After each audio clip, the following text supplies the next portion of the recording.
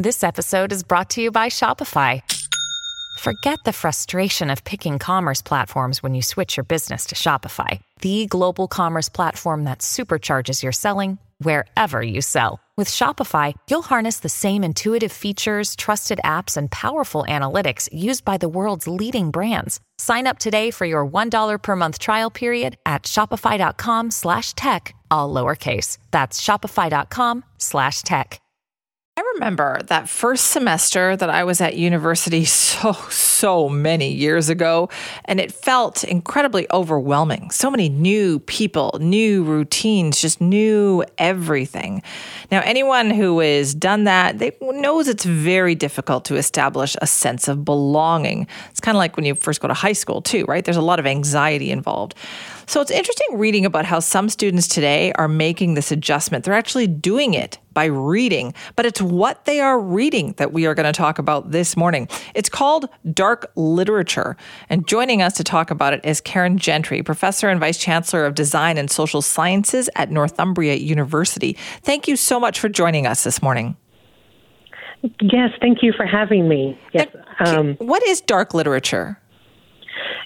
So dark academia is started as a social media aesthetic in about 2015, where it really romanticizes in a gothic way university life. So kind of gothic architecture, misty skies, wet cobblestone, leather and tweed and candlelight.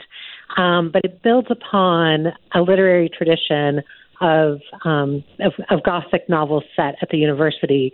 So Donna Tartt's classic, The Secret History, really exemplifies dark academia in many ways. What a perfect choice you just had there. I was wondering why that book was suddenly so popular again, because I read it years and years ago, and I have an 18-year-old niece who asked me if she could borrow it this year, and I thought, really? Okay, why? So there clearly is a genre of this then, Karen. Yes, and a growing genre. I mean, I think The Secret History could even harken back to Brideshead Revisited to some extent.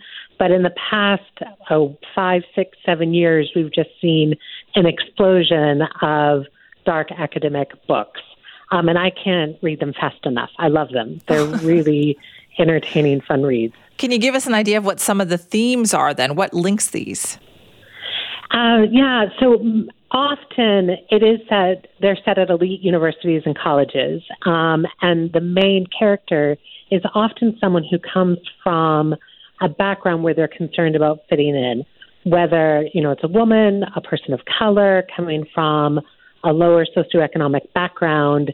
They have the sense, the concern, a really deep anxiety that they're never going to quite fit in. And yet, through the course of the novel, they find a really amazing and intense friendship group that helps them get through some really significant challenges. And so why do you think students seem to relate to it so well?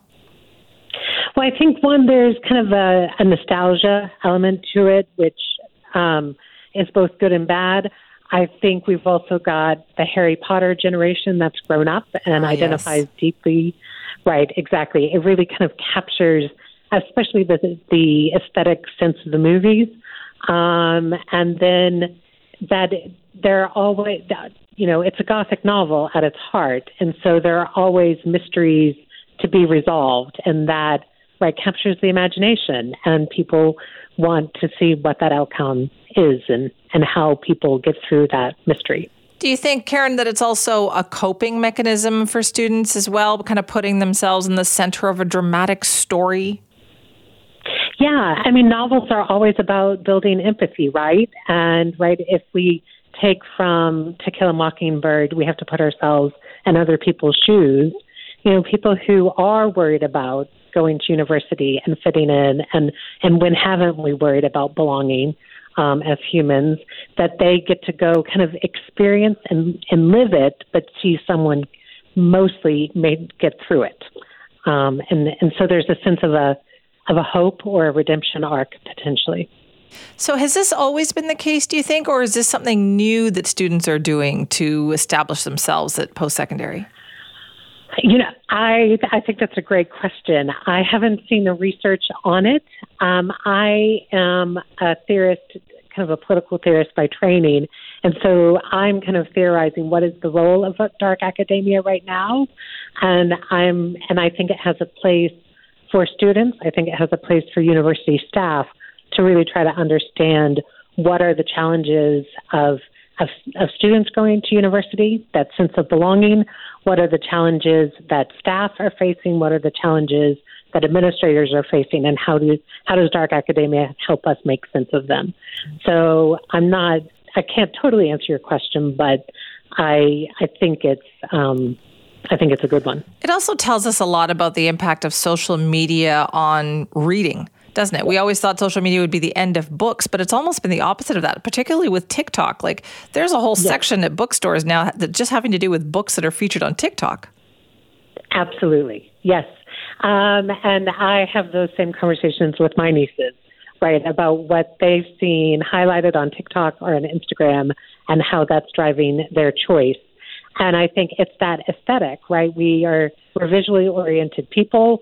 We see that on Instagram or TikTok in our filter, and we want to know what the story is behind it. And so then you get to go read that book that gives you a way of living it, right? Not just kind of witnessing it, say, from afar. Is this a whole new way then of marketing? Is this a creation of a new genre of literature, do you think? Oh, absolutely. I think we're already there. I think we're already in the new genre. And I think there's no end in sight. And again, I mean, I think the list has grown from, I would say, maybe kind of what I might count as 5 in 2015 to a good 15, 20. And then that we have related books in the field where, like I talk about in a recent article, I look at Babel. It's not quite dark academia. It's not quite gothic. There's it's speculative fiction, but it feeds into those same themes. We see the campus novel, right, just set at a university and how we understand university life through that. But dark academia kind of is just skyrocketing. That's amazing. So it's kind of nice, isn't it, Karen, to see students have found a way to cope, and it is by reading. Yes.